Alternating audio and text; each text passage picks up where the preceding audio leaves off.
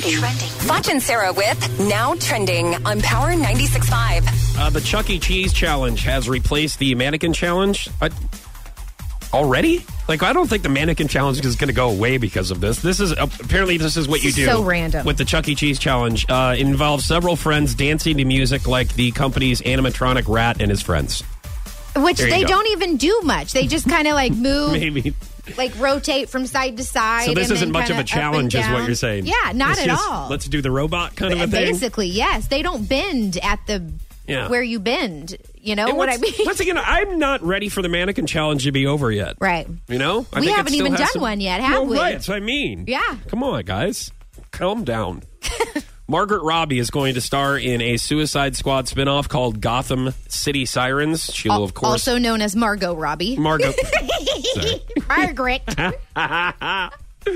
She's going to be Harley Quinn. She'll play it in the spinoff. Oh. Some other trending stuff here. It looks like Adidas has a new 3D printed sneaker that will cost $333 a pair. The 3D runner has webbed midsoles. Who is the first person that pops in your mind whenever you read Who do you think will have these?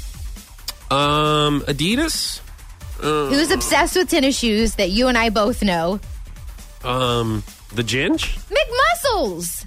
Oh. He will so have these. Doesn't he have I think he's got the ones that, you know what I mean?